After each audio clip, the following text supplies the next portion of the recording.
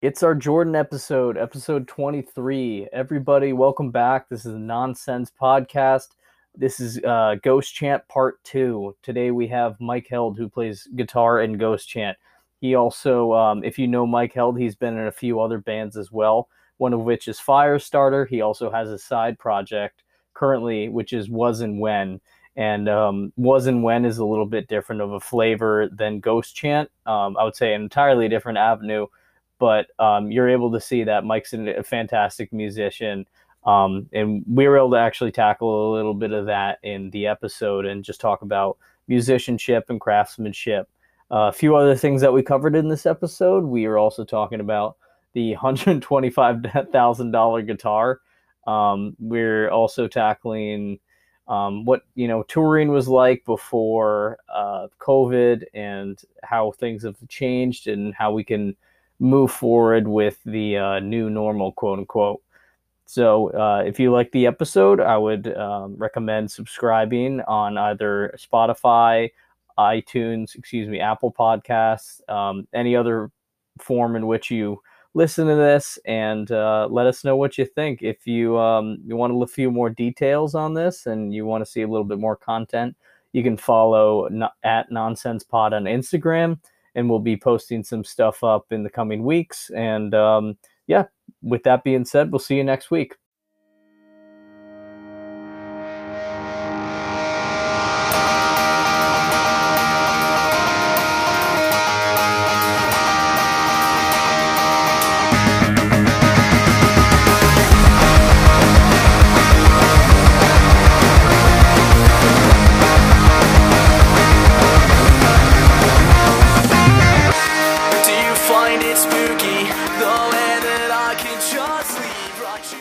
So, Mike, welcome to the Nonsense Podcast. It's great to have you here, man. We actually had your bandmate a few episodes ago, Dan, on. Yes. What a guy. Yes.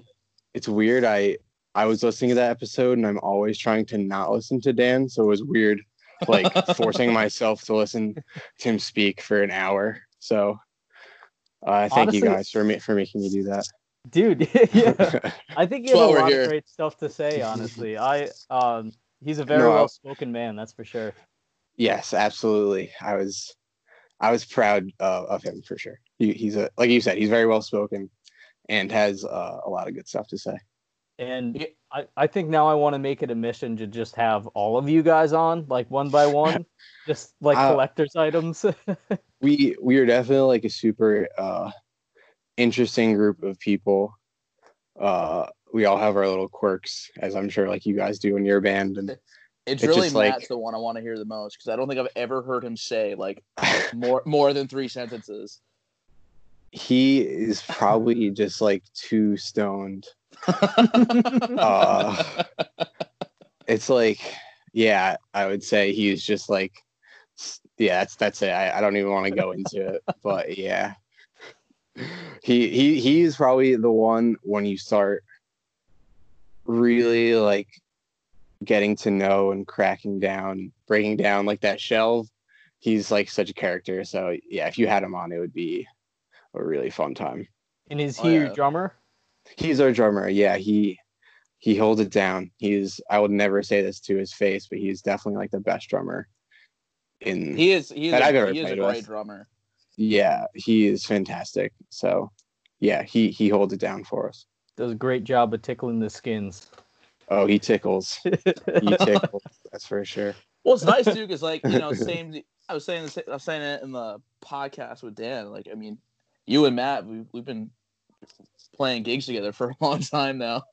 Yeah, it was like weird, just like kind of preparing, but just kind of thinking over just like the past 4 or 5 years or so, and it was weird. I feel like the first few Firestarter gigs that I played, like in the Hudson Valley area, like One for the Braves, pretty much played all of them, I would say. Oh, yeah. If not like 90% of them. So yeah, you guys were the homies, and we're there for the final one. So sent us off. Look, ready? Got it right there. Yeah, the I can actually show it this time because we're on video. Yeah, that's dope. Yeah, I think I have that somewhere. I want to say I took it off the wall or something. like that night. I'm sure it's like not as legit as that one, but yeah, I've got it. I've got it on that. I've got that somewhere. Yeah.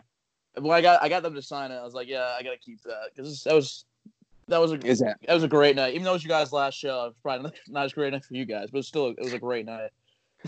I mean, it was I don't want to say it was definitely like a good way to end everything.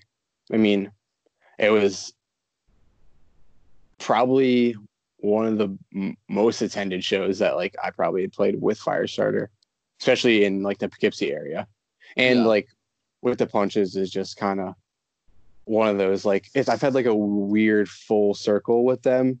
My first show ever that I played in high school, my high school band, we opened for them. And this was like in 2010 or like 2011. So then like it was kind of weird having that be like my last show with Firestarter and having With the Punches open. So What was your high yeah, school band? we were called Stuck at Second. We kind of sounded kind of like old Such Gold, kind Okay. of like that. Like we kind of teetered on like that pop punk hardcore side, but we're definitely like we're like melodic and stuff. But we played in Poughkeepsie a few times, so I would say yeah, Poughkeepsie is a weird like second scene for me, just kind of because Danbury was popular and then Poughkeepsie just was right there back in the Right, day. right. So yeah, it's all good stuff. Poughkeepsie's great. So, man, you got to fill us in with some of the stuff you're doing currently. I know you guys just released a new single, Like Hell. That was like 11 days ago, I think. Yeah, I think it was two Fridays ago or something like that. Yeah, that song Yeah, is awesome, man. thank you. Dude. Um, yeah, like Dan said on the podcast that we kind of are always like one step ahead when it comes to releasing stuff. So I was going through my phone like demos that I have. That's how I write. Like Gus and I write so differently. Like he's super technical about stuff and demos everything out and like does like MIDI drums and does like all the layers and stuff. And then like I just bring an idea to Matt and we just kind of like demoed out on my phone. And I was looking and I found that like the first cell phone demo, and I think it was from like July of last year. Wow. So yeah, I mean we're kind of like rounding it. We just kind of like to stay one step ahead and just I don't know, push it forward, but like kind of not overthink things at the same time. It's like you always want to like do your best and try and write something a little bit different, but at the same time, like music is music and just try to write what you want to listen to, I guess. Yeah, I felt like it was a nice next step for you guys, especially knowing that I think you guys have an EP coming up, right? Yeah, that's like the second single, I guess technically. Like Make a Home of Me will be on it. But Like Hell is like I guess the first like official single. And then there'll be 4 other songs. So we're Yeah. pretty Nice. excited about them. And you guys kind of, stepped out of the genre of obviously you're still melodic hardcore. Like that's, that song it lives and breathes melodic hardcore. But I felt there were also like some metalcore, aspects to it as well, where it, has those riffs. It's not just, kind of like that droning the whole time. It's, Mhm. there's specific breaks in the songs where it's like, oh shit, here comes another part. Yeah, I think the riffiness as we've progressed has really gotten a lot stronger, and that's definitely like a lot due to Gus. I think like as we started when the band first started, when we were putting songs out, we were kind of I don't know, I guess figuring out our style, and we were kind of doing like a little bit of the grunge aspect to like the hardcore thing, and I think what it came down to is that we just really always wanted to be like more of a straightforward hardcore melodic band, like the bands that we used to listen to, like Comeback Kid and like Bane and other stuff like that, and just kind of bring it back down to the basics.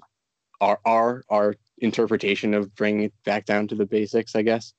But yeah, the riffing and stuff like that, that's just kind of Gus just being Gus and getting super shreddy, which is I think what we all want and what we've been like trying to push him to do. So yeah, our new stuff will definitely be a little bit shreddier, and yeah, I'm super proud of that. So it's fun to hear that too, because you turn around and you also released Was and When, your solo project there, which I've been digging the hell out of. It's really cool. Thank you, dude.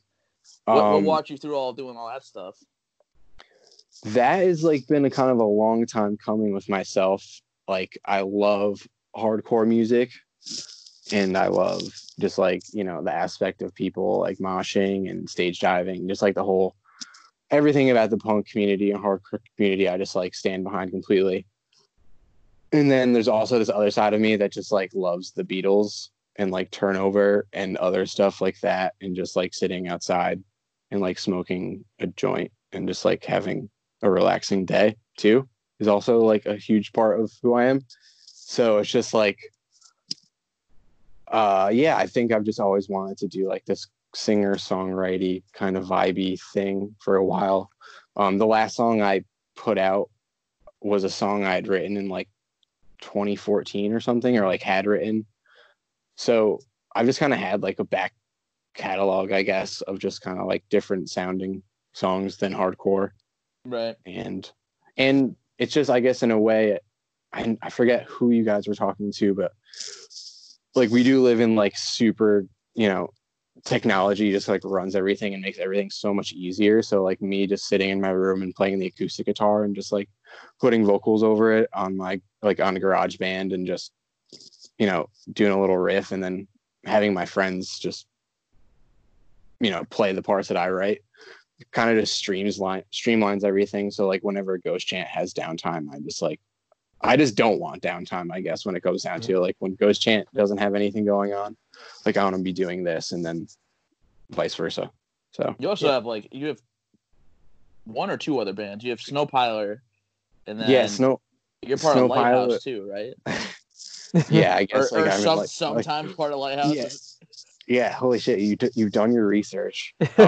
Yeah. Well, actually, what's his name? Oh, Tim? Shit. Yes. Or Nick? Yes. So the last one for the Brave show, Lighthouse played. Did I play? No, you were not with him. Okay. And we were talking about that, and we made the connection. And then when you put out Was and When, and you released that Connecticut page, did a little story, and they were talking about all your bands. And I was like, I didn't realize you was like part of Lighthouse too. Snowpiler I knew from Nicky, but yeah. Shout out to those guys, Nick from Snowpiler and Tim from Lighthouse. Those are great bands, and they're great people.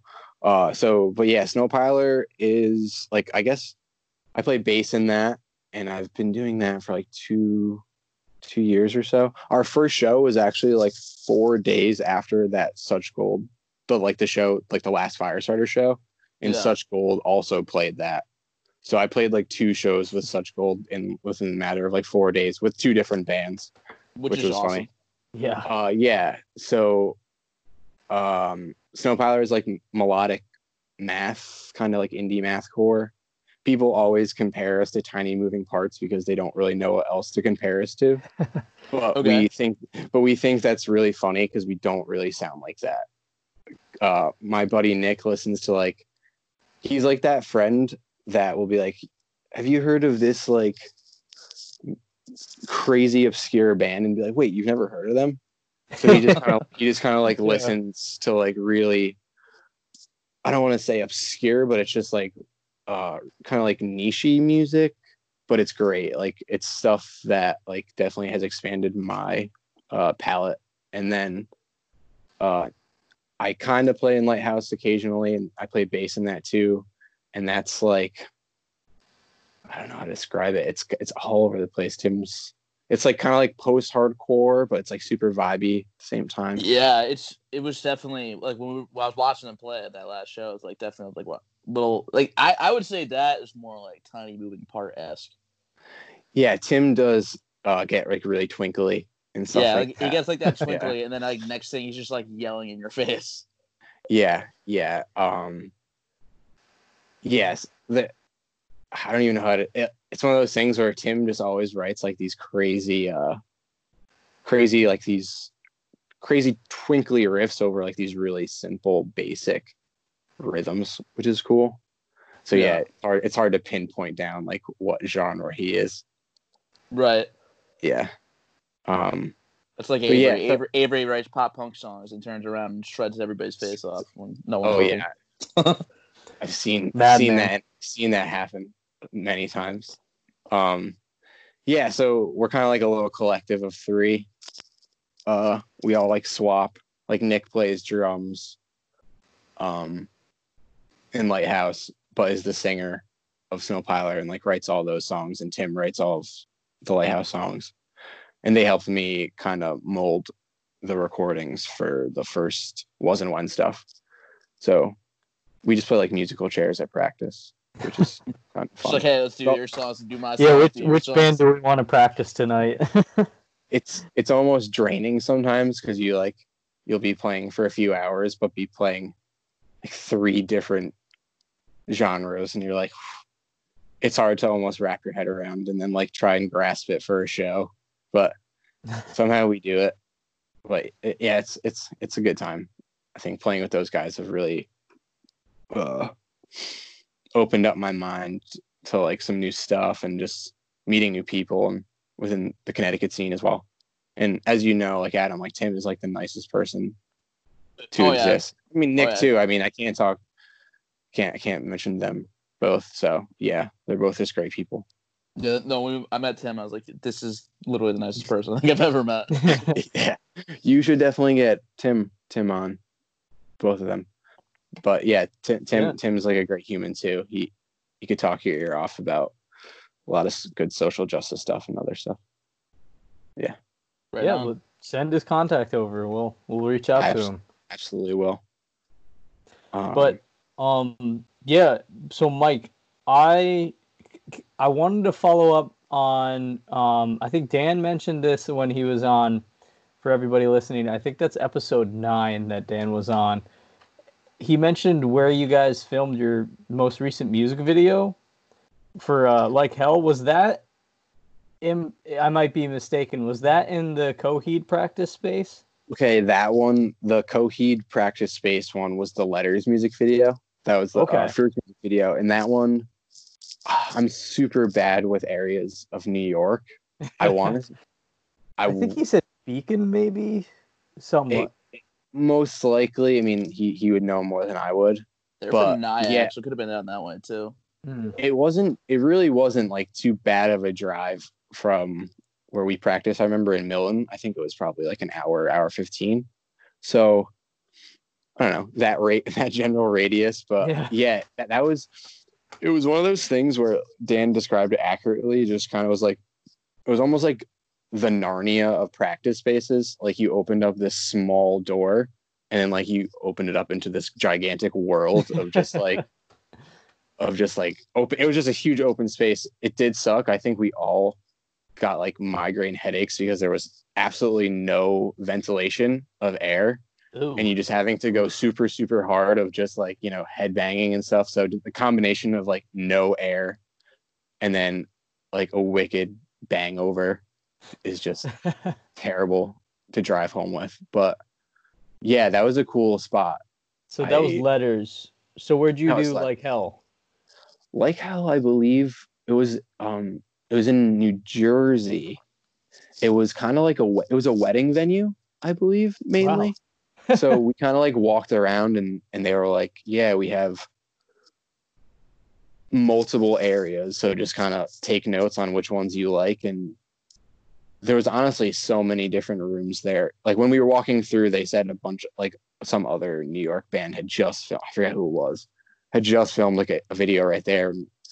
So there was like so many spots. I wish I knew where it was, but it was right before the I think we just made it in the COVID before like the coronavirus like breakdown or shutdown.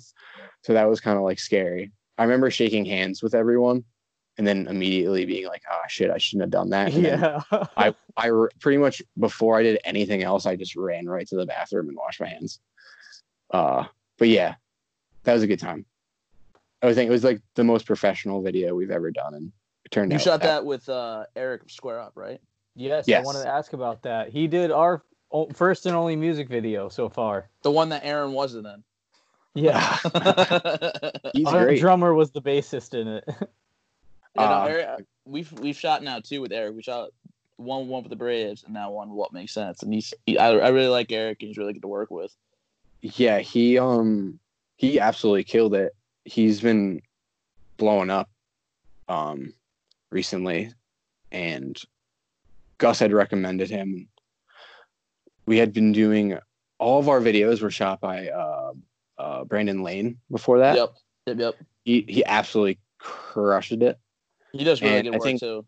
Yeah, check his stuff out. He did Letters, he did Dig. Yeah. But and we just wanted to go with someone a little different, and yeah, he killed it too. I think we definitely have it over exceeded like anything that we could have expected. Yeah, for anybody listening, it's Square Up Studios. I'm saying that right. Square Up Studios. So You are yes. correct. Yeah. Yes. Yeah. What's Eric's last name? Is it Blackburn? Nope. I know it, and I'm totally blanking on it. Eric, if you're listening, I'm sorry. Yeah, reach out to Square Up Studios. I'm super bad with names as well. Well, I do know his name is Eric. He's always produced some pretty great content, at least from like the few videos that I've seen. And even like when Adam did it for One with the Braves, that was a few years ago. You know, technology has made leaps and bounds since then, and even then it was like extremely professional. Mm-hmm. No, it's pretty wild just the way technology has made everything just so much more affordable, and just with the quality of production content, like that could just be for music or video or even podcasting. Like right now, like we're like using Skype, and I'm sure it sounds great. Like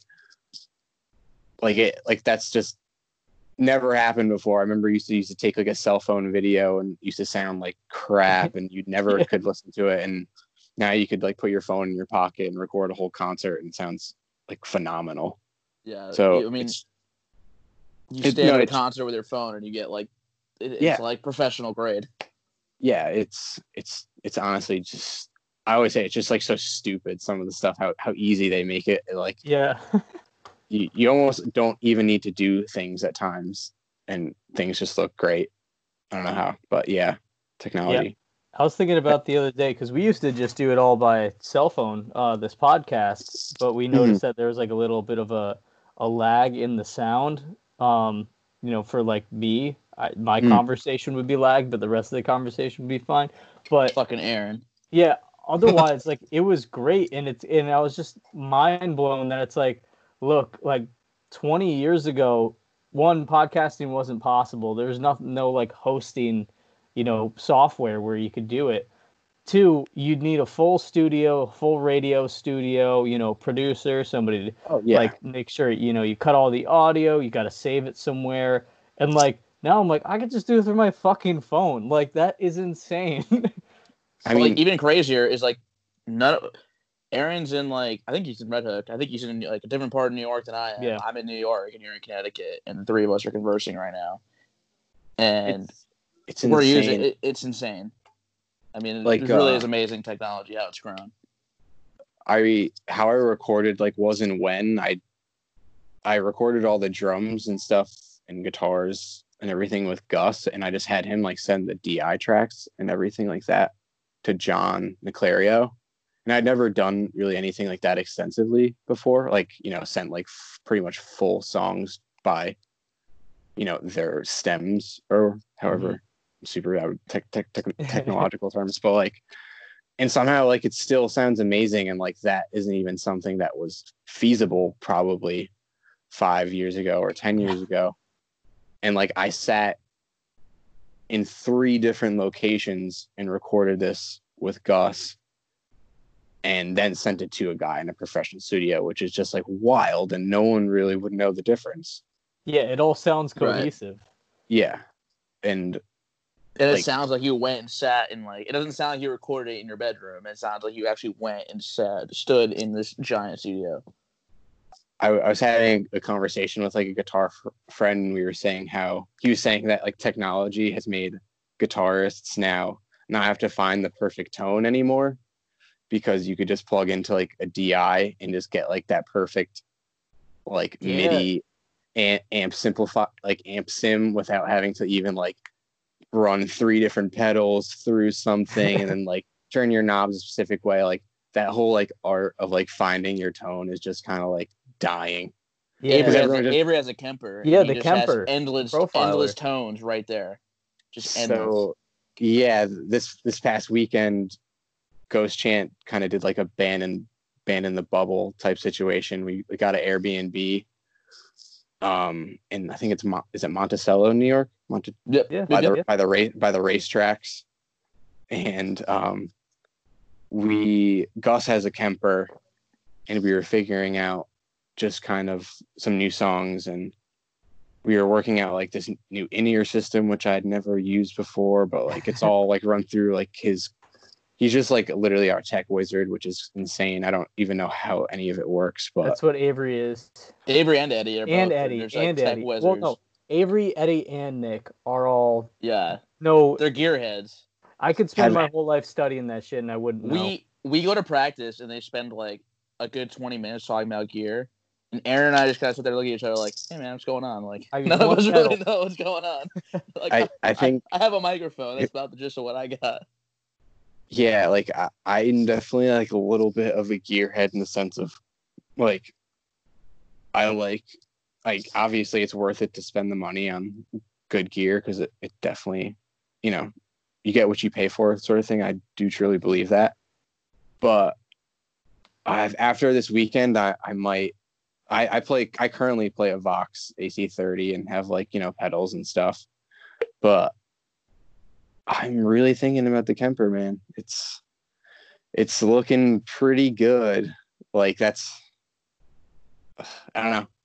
It's crazy how much I was super against it, but now I feel like I'm for it. Avery went from a Mesa Mark V head with pedals to sold it. I think he sold the head actually. Now he just uses the Kemper for pretty much everything. He probably got his money back on that. Mesas or Mesas or Mesas, Mesa. I don't know what the fuck. Mesa. But yeah, I say Mesa. That's some good shit. That is some good shit. Yeah. Mesa, Orange, like those two right there, like you're pretty good quality shit right there, man, I have to say. Yeah. Yeah, I'm ready to like spend my kids' inheritance on an Orange amp. I don't even have kids yet, but I just know like it would just be gone. I'm like, sorry, that money's gone forever. I would just go do it just to get an Orange. That's kind of how I was about the Vox. I feel like I just need to pull the trigger and just get one. Yeah. It's like, I'm never going to do this, but I know it. Like, I'll apply myself a little bit more, I think, if I get something, that's like serious. It'd be better than Nemesis to, run around this is Nemesis. Mike, and nobody knows where it came from. Dude, I call it super rare. So we have by the company Eden. I don't even know if they make shit anymore.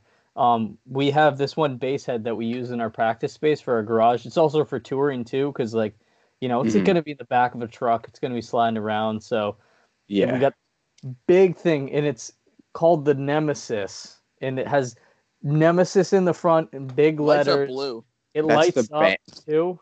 That's the brand of Eden is the brand, and I guess Eden. Okay. Yeah. I don't think I've ever heard of the Nemesis. There's one left online for sale. Like that's it. Is it like super boutique? No, it's just random. I think it was just like a cheap thing that Nick had. Yeah, it's like we had nothing, but like surprisingly enough, it sounds pretty decent. So we're like, whatever, we'll roll with it. We'll roll with it for now. And that's the joke is like, like this amp head is just no one knows what it is. We even have like gearheads come up to it and they're like, dude, where'd you get that? Like a yard sale? I'm like, I don't know. Yeah, we're just sitting there like, nah, man, not really sure where it came from. Gear is weird like that. I feel like when it's not like a huge name brand, it'll just die out randomly. Yeah, if it's not like a Marshall or anything, like you're not gonna see it. You know, yeah, those things just die. I have this Bad Monkey pedal that I don't think they make anymore, but it's the best pedal ever. And anytime anyone ever recommends an overdrive pedal, I tell them to scour Reverb. It's Bad Monkey, Digitech Relief, I think. Yeah. Reverb's this shit. I love yeah, Reverb. Yeah, dude, Reverb. I could spend hours on there. I get the weirdest ads from them. I got an ad for a $125,000 guitar. it was insane. What guitar is that much money? Is it like was it that John Mayer one you sent us? I was just about to say, is it like played by John Mayer or something? No, not played by anybody. So I think it was a Gibson. I don't know. It's some sort of hollow body Gibson, and it had like a Chinese dragon on the back in like I think gold leaf or whatever like that, and then the fretboard like inlets were like gold or whatever, and like everything was entirely custom. It was crazy. Too flashy for myself. Yeah, I'm like, knowing I could buy like a Lamborghini at this price, I think I'm gonna pass on a guitar if I had that money. Like a house? Yeah, or a house. Yeah. Like, sorry, honey. We're gonna stay in this van. We're gonna live here forever. But I got a sweet guitar. Yeah, it's I can't even imagine playing that, let alone. I feel like you couldn't. I feel like you'd have to put it on the wall and leave it there and say, if anybody touches that, you lose a finger. Like, I feel like that's what that guitar is for. Those are like those guitars. Where do you keep it? Like, I wouldn't feel safe anywhere. I guess like a glass case. Yeah. Well, no, I feel like people would know that like it's $125,000 guitar because like, you're that asshole that just bought that guitar. So like everyone would know it. So it's like everyone would know that you have that like that much money. So I feel like it's kind of like winning the lottery. Like you don't want your identity to be known. So you don't want that, or you just have like amazing credit. You don't mind ruining it. Going into a bank and getting a loan. It's just like, can I have an $125,000 loan? Yeah, what is this loan for, sir? A guitar. Yeah. I'm buying a house-sized guitar. Yeah, that would be that's how the housing market collapses again. Guitar market. Yeah. I hope that doesn't happen. I like. I was gonna say, yeah, that'll affect your business. But no, we already missed 2 months, and I'm freaking out. Oh yeah, Reverb always keeping it. That's where I got my bass. I got your bass. 19 what is it? 1975 Gibson Ripper. Nice. Yeah, it's a nasty sounding thing, and I love it. Until it changes the strings, you can't play it for a week. Oh, dude, it fucked up all the action, so I had to like bypass it. Yeah, it's all good now. It sounds great, Adam. I actually been working on it over break, so I figured you were, but you give me the opportunity, I take it. Do you do all your own like tech stuff on your guitars and basses?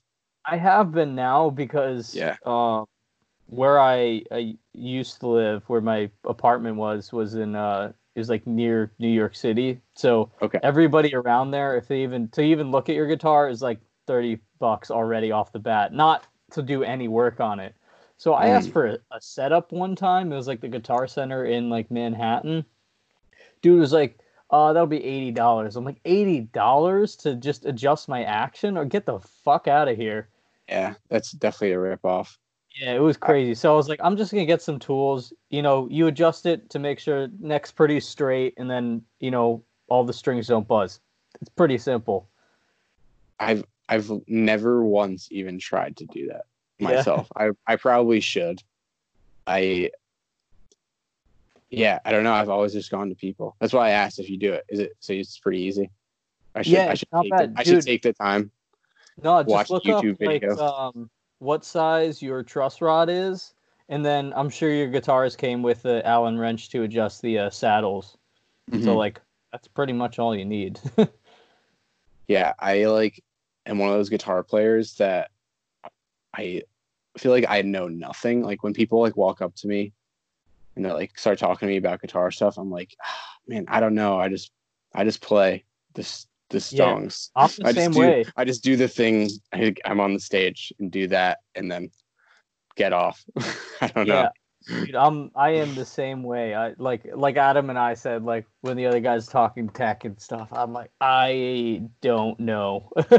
Yeah, it's like I wish I could talk theory, man. I wish I could talk cool words, technological stuff, but nah, I'm just up there.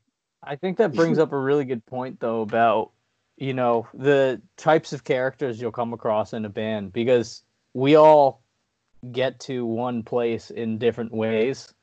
Like, some of these guys, I know some people who went to school for music and, studied either like music theory or something related to music, even if it was like production or whatever. And they're like, I want to make this my career. But then there's also people like myself where I kind of started taking it serious, I guess, a little later when I was like, you could do it if you can like make this a big deal if you apply yourself. And it was never really like something I thought about until, I saw some of my friends doing it and people I know, were succeeding in it. I'm like, it's possible. But yeah, people like they come from different directions and then, join bands. And I think it's a pretty cool thing. Like me, I probably have, I would say, the least amount of live playing experience of my band. I've played shows of, and you I've wouldn't think it either.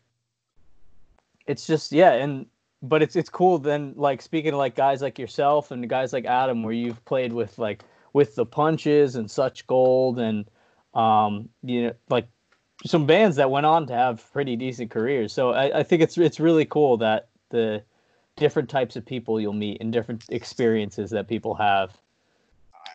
I completely agree. I think the one thing I think people don't realize, it's like, yeah, you could go to school for music, you can do all these things, have so much like book knowledge and other stuff, but like I don't know, a lot of it just has to do with like feeling it out and just like writing. I don't know, like you can't really tell someone how to write a song. You can't just like put it into words because there's almost like no words to actually like encompass what it is, because sometimes you just literally just sit down and start playing your guitar and then something happens. I know it sounds like super like dumb or something, but I don't know, that's really all I could say is that you just kind of sit down and it happens. And like you could have all the knowledge in the world, but like if you don't really try and like put your heart into it, I feel like it won't matter anyway or something. Totally true. And once it becomes like a formula, once it becomes predictable and something you can map out, I think that's when it loses its feeling. Absolutely.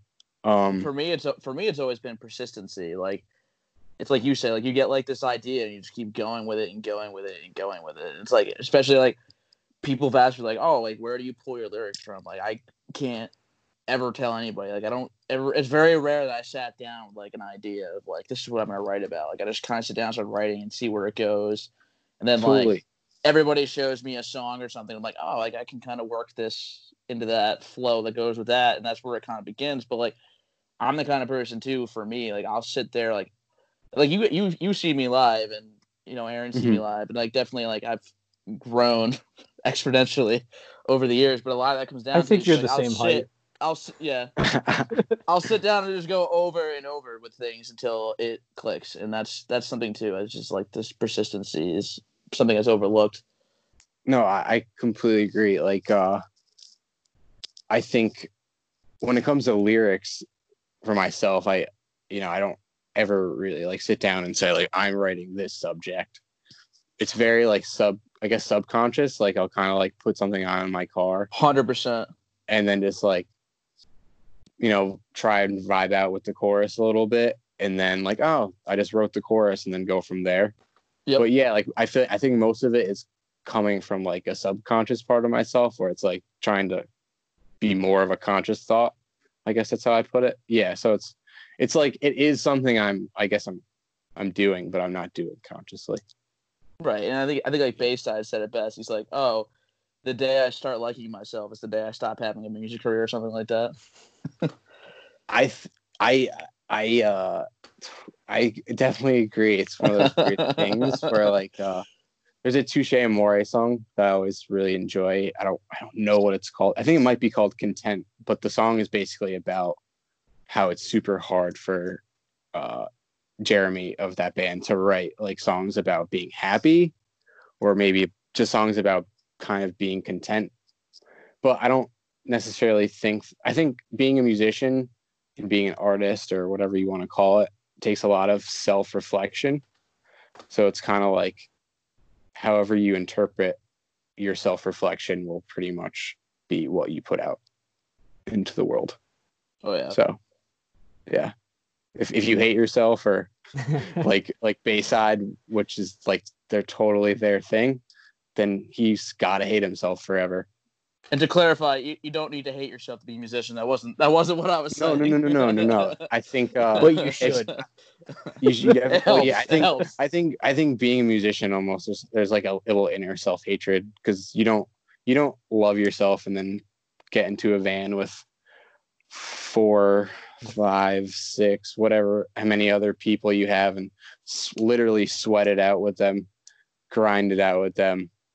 You have to hate yourself just a small amount. No rational human being really does that. I was just gonna say, you have to have a little bit of crazy in you to like do this. I mean, yes, you have to like be passionate about it, and there has to be the drive, and you have to want to do it. But there's also got to be like, damn, you really like slept on a hardwood floor last night, like, and you're like, yeah, I fucking loved it. It was awesome. And then we played a show the next day. Well, I think it was Dustin from With the Punches tweeted like a long time ago. He goes, I get all these kids come up being, hey man, what was it like touring the country and like making it and this and that? He goes, I wasn't aware that drying your t-shirt outside your window of sweat from last night's show was considered making it. I will never forget this moment of touring, but like we were in Arizona in 2016 is a Firestarter story, and we played a show. This guy who booked the show was definitely most likely a drug dealer of some sort, and I think the whole premise was that he just had like this expendable amount of income to just book bands that he liked, because it was just like, I don't know, weed money or something. So he helped him launder money, more or less. Yeah. So he booked a show, and he invited us over to his house before the show to barbecue or something. And he goes, I have a laundry. Like, you guys could use my laundry. And Dan starts doing laundry. He's about like 20 minutes into the wash cycle. And this guy walks in. He goes, my mom's about to come home. You guys have to leave. So he takes like this soaking wet, just like laundry, puts it into a trash bag. And I don't think he did laundry for 3 days after that. So we just had like this like moldy sack of just like dirty laundry in the trailer.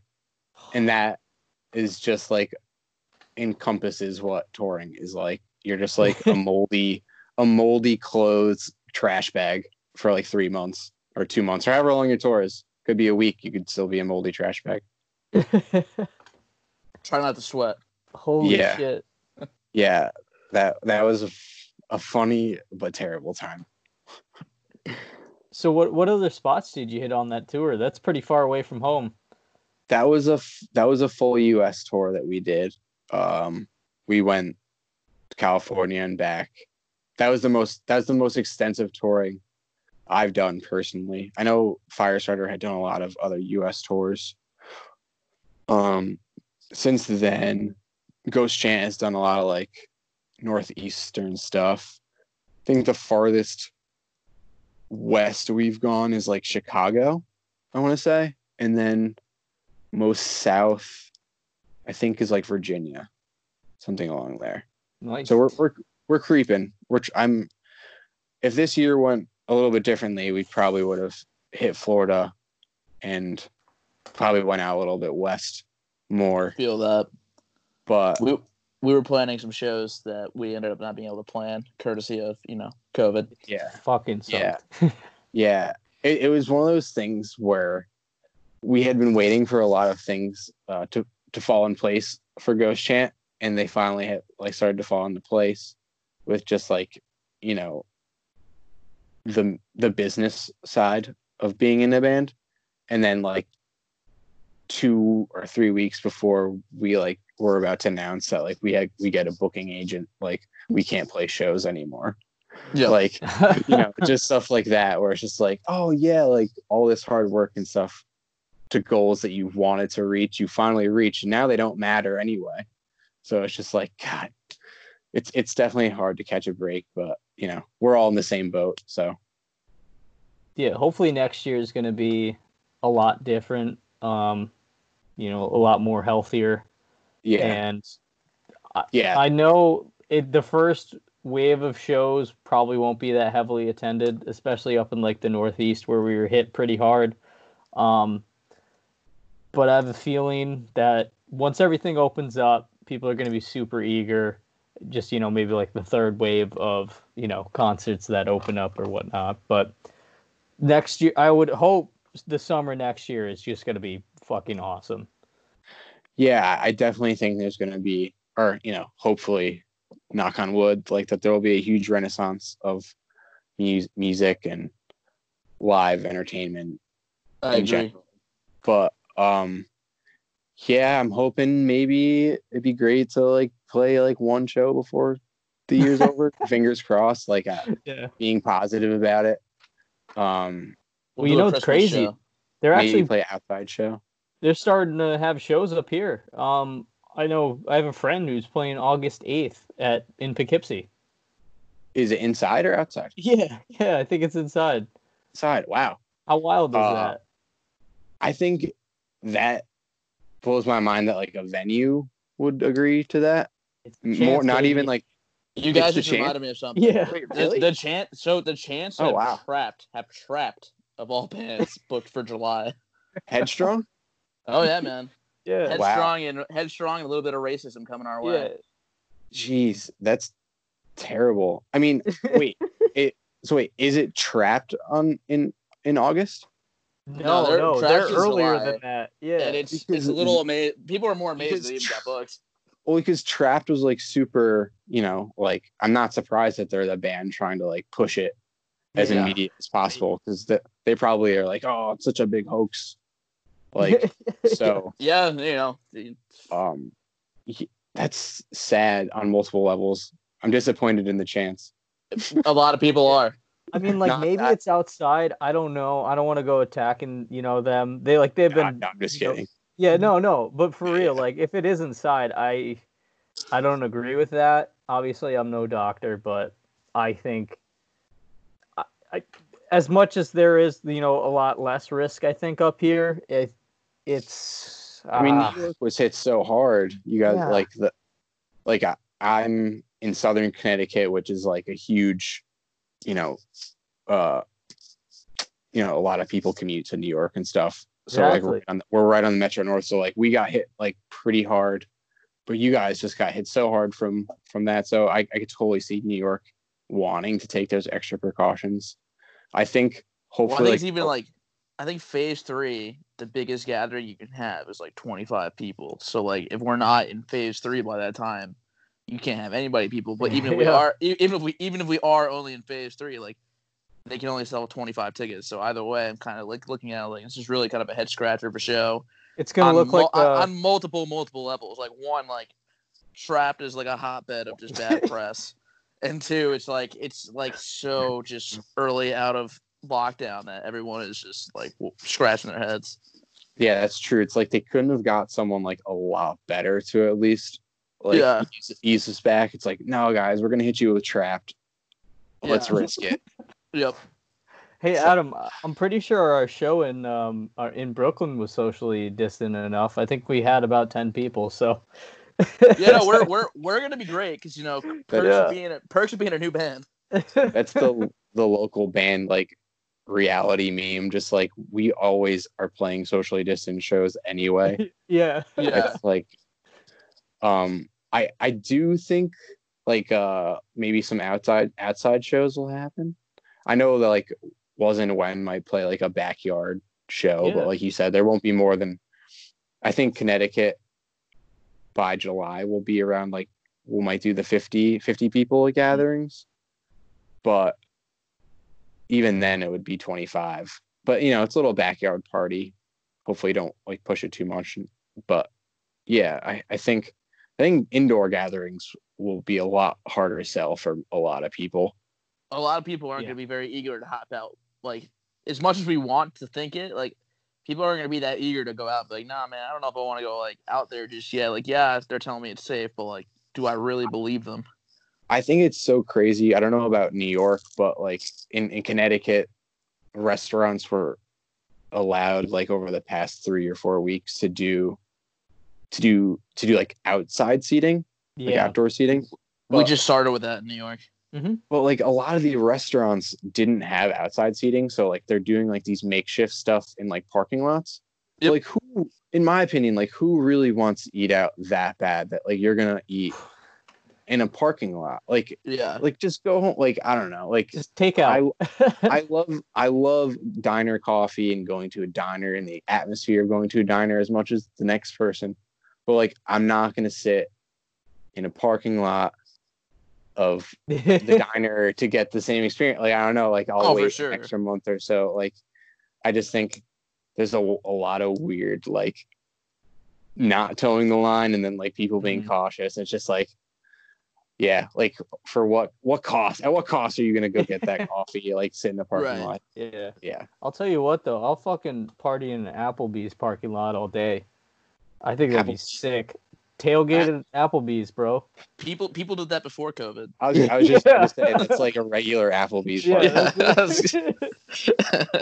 Nothing like, they're not even aware there that there's anything going on.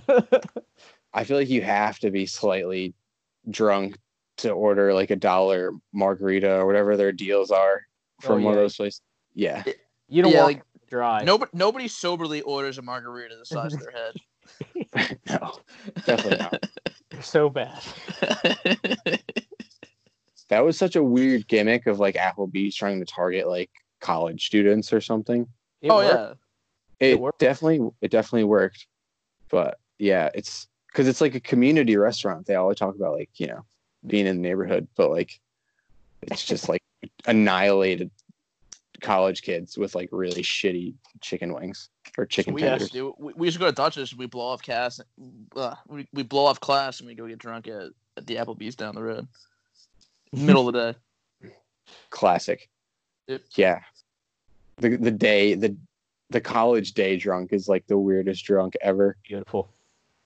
Yeah, I haven't experienced that in a while, thank God. But like, yeah, it's so weird. Like skipping class on like a Wednesday or Thursday, so going to the bar, realizing it's not good, knowing you shouldn't be there. Yeah. I should probably add, like, I didn't go to like a college either. I went to a commuter college, so it was even worse. In college, like my final couple of years, like my apartment and like house I had lived in was right on the corner of the college bar, like the college bar that everyone went to. So it was across the street. So it was just it just like enabled bad behavior, but good behavior at the same time, I guess. Yeah. Depending on how you look at it. Had fun. Yeah. How to get crunk. Yeah. But Mike, anyways, we are coming up on time. So at the end of usually every episode, I'd like to leave a little bit of time. I actually texted you this, realized the text never went through earlier. But we save a little bit of time for our guests to do any shout outs if you have any friends and bands in your area or bands you've toured with in the past that you just want to, share them with the world. And then also if you have anything else coming up with your, with Was and When or with Ghost Chant, any announcements possibly, but this is your time. And then after that, we usually do a beer of the week. I don't know if you drink, but Rolling Rock. Yeah. I actually have done this new thing. I haven't drank this year, but I'm a big iced tea guy. So congrats, man. I'm drinking Arizona right now. Let's go. Let's see. Shout outs. First thing, I guess it's important to say, we still need to be vigilant about like Black Lives Matter. got to keep that going. There's like a amazing movement happening in America, so it's important to talk about. You know, be active in your community if you can. Go to a protest. I've been to a few. You just really feel an awesome sense of community that I feel like people might have been missing with shows, and it's for a great cause and, for a better America, which I think we all want. So that aside, Was and When, got some songs on Spotify, got 3 singles. I think I'll be putting out an acoustic EP soon that I recorded. I'm not sure yet. I'm like super wishy-washy when it comes to this stuff, just because I feel like it's kind of weird putting out music and not being able to play shows. Yeah. So it's just kind of like a weird gamble. But Ghost Chant, we, like you said, have Like Hell out now. It's like a music video and single on Spotify, Apple Music, all the good stuff, all the streaming. And then on the 24th of June, we will have the full EP out, Left to Drown. 6 songs total. Like Hell will be on it. And yeah, so that's the big plug. Dude, that's like next week. I'll be 27 at that point. Holy shit. Yeah, it is next Friday. We didn't have like a big super like long release promotion thing. We'd been sitting on it for a little while. It should have been out like 3 months ago. But, with everything that happened with coronavirus, it kind of just delayed it. But no, yeah, so go Chant, Left to Drown, 24th. Dude, be that's there, sick. be square. Yeah. Yeah. Well, Mike, stuff. Yeah, thank you so much for coming on, and thank you for that note about Black Lives Matter. I feel like we haven't gotten a chance to touch on that in any of our episodes yet, so I really appreciate you that bringing that up and surfacing that. Everybody be good to each other. It's a horrible thing that's happening right now and is continued to happen. And I think support your brothers, support your sisters, support everybody. Absolutely. I just Support want to your add communities. one thing. Like, yeah, it's even if like I don't know. I don't want to say like even if you don't fully believe in like the Black Lives Matter movement, just like take a time and listen to someone else's perspective and just like see where they're coming from, and maybe it'll change your mind. That's just be. I think people just need to be a little bit more open. Not like I don't mean like you specifically, but the general population of people just think too much of like their own shoes and don't think of like what it's like to be in other people's shoes. And yeah, just take the time to listen, because white people have just been talking for so fucking long. So yeah. Definitely listen. That is, yes. I couldn't have said it better myself. Well, Mike, thank you so much. It was great meeting you for the first time. No, absolutely. Dude, I'm very excited for the release next week. I know, this was like the most social interaction I feel like a genuine interaction I've had in a really long time. So I appreciate talking to you guys, and this was great. So thanks for listening and talking. Hell yeah. And when the world is allowing of it again, we'll have to do some Was and When, Ghost Chant, What Makes Sense shows. Get some for old time's sake, if anything. I will say no to 0 shows. I'm going to say yes to everything. I'm going to be such a yes man after this. But just yes. I think it's going to be an industry like, yeah, all right, we'll do it. Yeah. Of 3 different shows. Yes. Great talking to you. Absolutely, guys. Love you guys. Hey, have a good night, man. See you, boys. Bye. And now for something completely different.